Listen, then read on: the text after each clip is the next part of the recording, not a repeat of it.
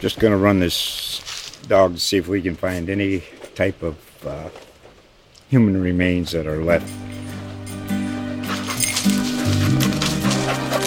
Listen to Where Secrets Go to Die, The Disappearance of Derek Hennigan.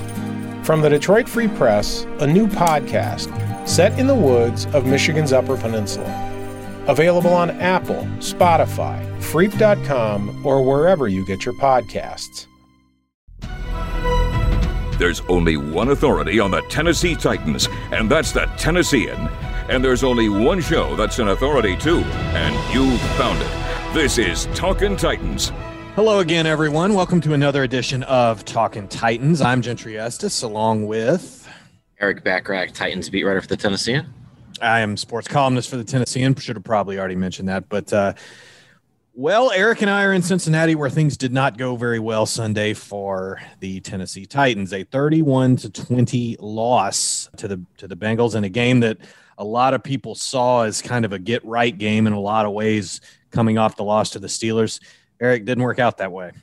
No, it definitely didn't. And I think Gentry, get right, exactly was what this was as far as just what it looked like heading into it. Joe Burrow had been sacked a league high 28 times through the first 7 weeks of the season.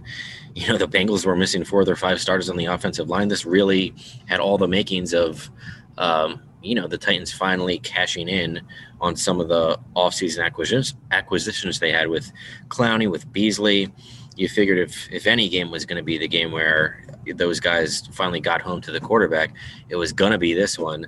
And really what this game ended up being was just kind of a microcosm for the season, sure. But, it really spotlighted, I don't think their defensive ineptitude was sort of better spotlighted than what it was today. And, I think they need to make some changes as far as, what they're doing defensively, whether that's schematically, whether that's, less time for Jonathan Joseph, Vic Beasley. Those are 2 weak links that are, very much holding this team back as far as what we're seeing from a week-to-week basis. Beasley's 2 biggest contributions today were the neutral zone infractions that he had on one drive that really, helped the Bengals on that drive. And so, it's kind of been the story this whole season. The Titans have been bailed out by the offense, by honestly big plays by the defense, in the turnover column, but they didn't get any of that today, and it showed up in their worst loss of the season. Yeah, I think we saw today what happens when the turnover luck goes away and the offense has a decent day, not a great day, pretty good day. But you knew coming into this when you saw the goalposts shaking because of the wind, and they were shaking like pretty much the whole game because the wind gusts here were absolutely ridiculous in the course of this game. And you go into that and you're like, well, they're going to have a hard time throwing. Still got Derrick Henry going. He still got his 100 yards. It's, by the way, first ever time the Titans had lost when he got to 100 yards. But, this wasn't the game you wanted to fall behind in, and then they did. And it just seemed like such an opportunity missed for the defense to start feeling a lot better about itself. The Bengals were down almost their entire first-string offensive line, and you're going against a team is going to throw the ball a lot, and they don't get a sack. It's unbelievable. It's crazy. You can't win games that way. No, they didn't have Joe Mixon, the Bengals, their top running back. It really seemed like all the ingredients were there for the Titans to finally, come through with a big day as far as the pass rush goes, but it was exactly the opposite. And it's been that way the entire season. Titans only have 7 sacks this year, which coming into this week ranked, I think it was tied for second worst. I think a lot of it, the conversation to this point has been kind of, it's a complementary thing between the defensive front and the secondary. And, we've spoken a bunch how adding a Dory Jackson back to the mix and just sort of bolstering that secondary would, in theory, help, the pass rush, and it would sort of all work together, become complementary. But, I think I would imagine that Adoree Jackson is really close to returning. Would be surprised if he's not out there next week against Chicago. But, I really, at this point, I'm starting to believe that the issues are much deeper than just that. And I certainly don't think, somebody like Adoree Jackson is going to fix all of this by himself. I think, like I mentioned before, I think Beasley has not at all lived up to what the Titans thought they were getting when they signed him. And Clowney's been good, but he's still not getting home. He's still not getting sacks. Fully wrapping up the quarterback. There was one play that I think was fully emblematic of the Titans' struggles as far as the pass rush goes this season. It was in the third quarter. It was 4 or 5 opportunities on one single play that the Titans had to potentially bring down Joe Burrow. And, to a certain degree, you got to tip your hat for Burrow for making an athletic play and being elusive. And at the other side of that coin is that the Titans just, for whatever reason, couldn't get Burrow down. They haven't been able to get anyone down this season. So it's a big thing. It's really, for there's obviously other issues that are plaguing this team, special teams. We saw some struggles offensively this game. But I think if you look at this team, the one thing holding them back more than anything else is the pass rush, and obviously the third down struggles. But I think that goes hand in hand with the pass rush. It's been a liability for this team for 2 years since I've been on the beat, Gentry. I thought John Robinson did a good job of addressing it this offseason, but the moves have just not panned out. And Clowney had that play earlier in the game where he had an open shot at Burrow and just spun away from it. They rushed him right at the middle. The Bengals didn't lay a hand on him. I mean, it was as clean as you could want, and it still didn't happen. And when you see things like that in the play you referenced, you start wondering how much of it's the coaches, because that Clowney had that play, and this season he's played okay. He's played better than Beasley for sure, and enough to enough against the run to have him out there. But Eric, he's just been a guy, right? He hasn't been that game wrecker, yeah. And he was signed to be a lot more than that, and he has been a lot more than that. And I think now the whole idea of getting in shape and getting up to speed, maybe that holds water for a few weeks, but I don't think it does anymore. Right. And what's bad here is bringing in those guys. You ran off Kamalei Correa in the process. I don't know if you ran him off, but he knew he wasn't going to play and he wanted to go somewhere where he could. So and Roberson's been missing in action all season. So there aren't really a lot of other options there. And it's a problem when you're spending as much money as you are on players that aren't panning out. That's very difficult to win games that way. Yeah.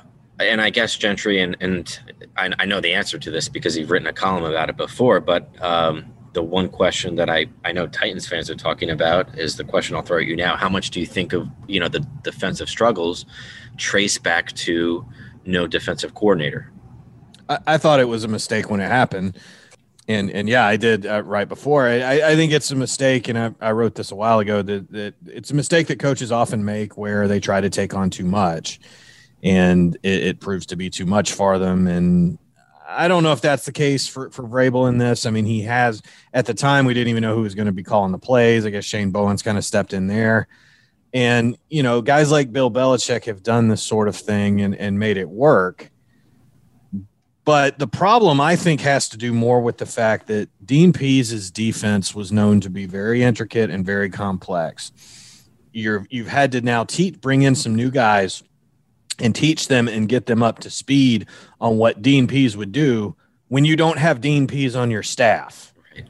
That's very difficult to do because you have a lot of guys who are used to the way he did it and what he wanted and kind of could anticipate that. Guys like Kenny Vaccaro and Kevin Byard who haven't forgotten how to play football. Jayon Brown, Rashaan Evans, some of these returning guys are still key guys in this defense and still good players. But what you've done is you brought in some new guys who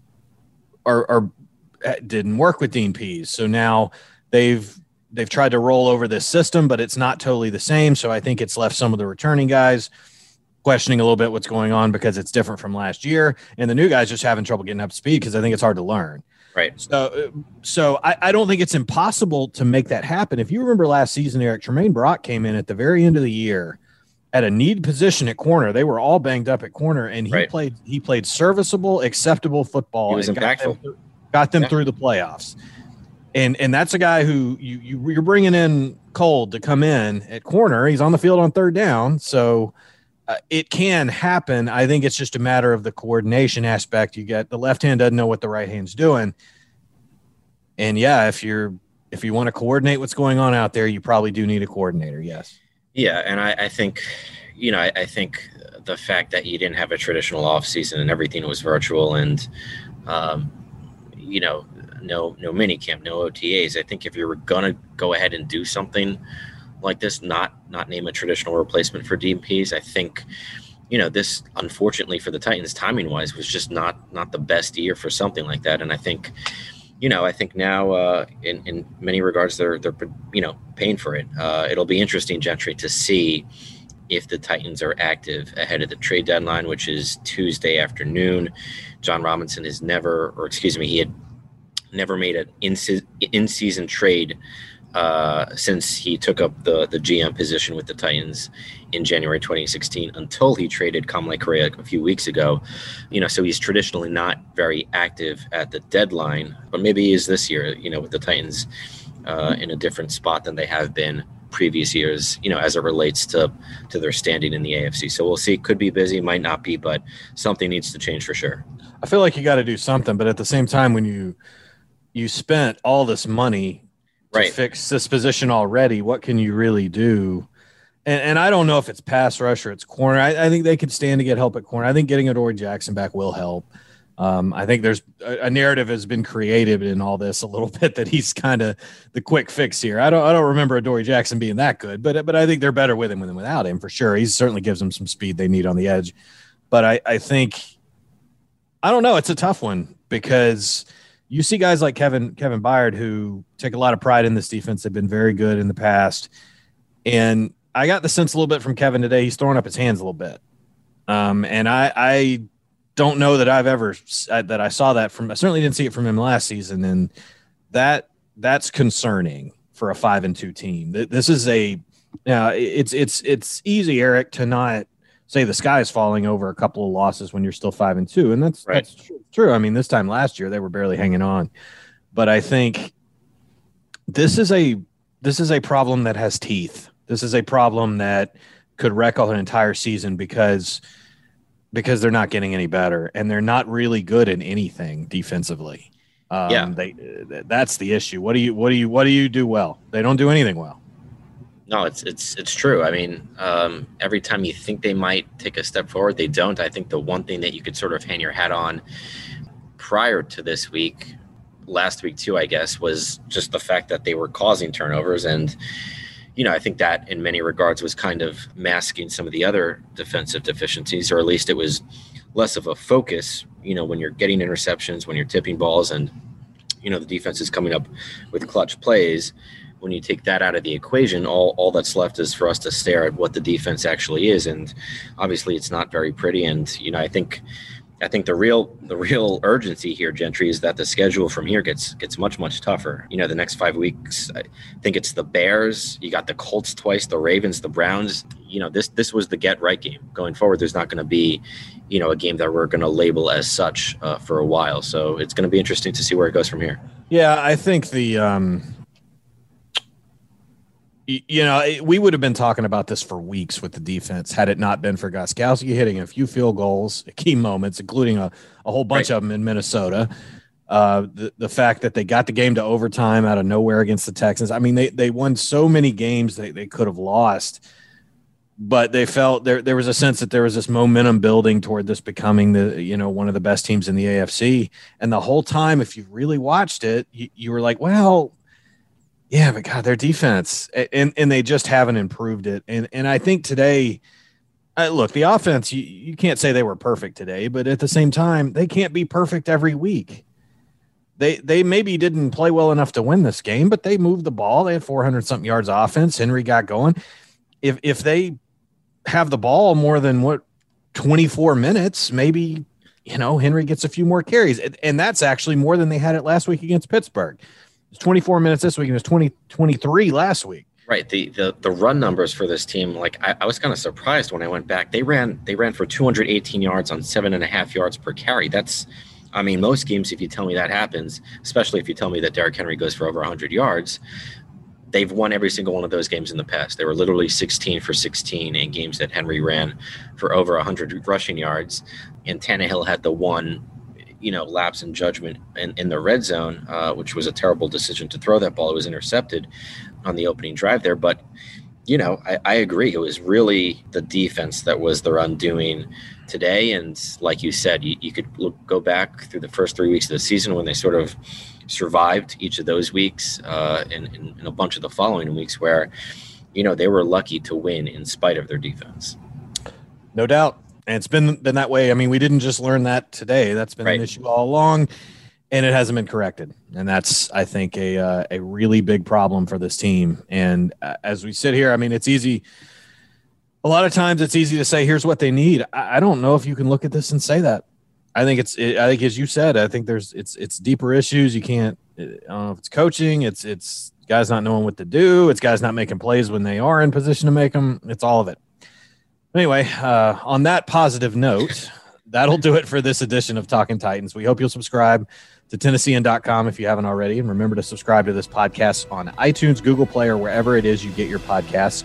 Please drop us a review and a rating while you're at it. For Eric Bacharach, I'm Gentry Estes. Thanks for listening. Talkin' Titans hosts each Thursday at Tennessean.com. You can also subscribe to Talkin' Titans for free on Apple Podcasts and Google Play. I'm Sean King. Talkin' Titans is a production of the Tennessean.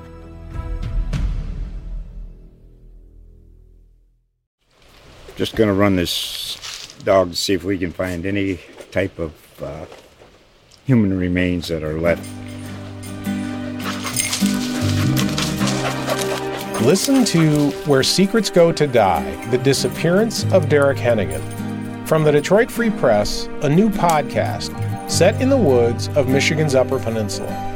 Available on Apple, Spotify, Freep.com, or wherever you get your podcasts.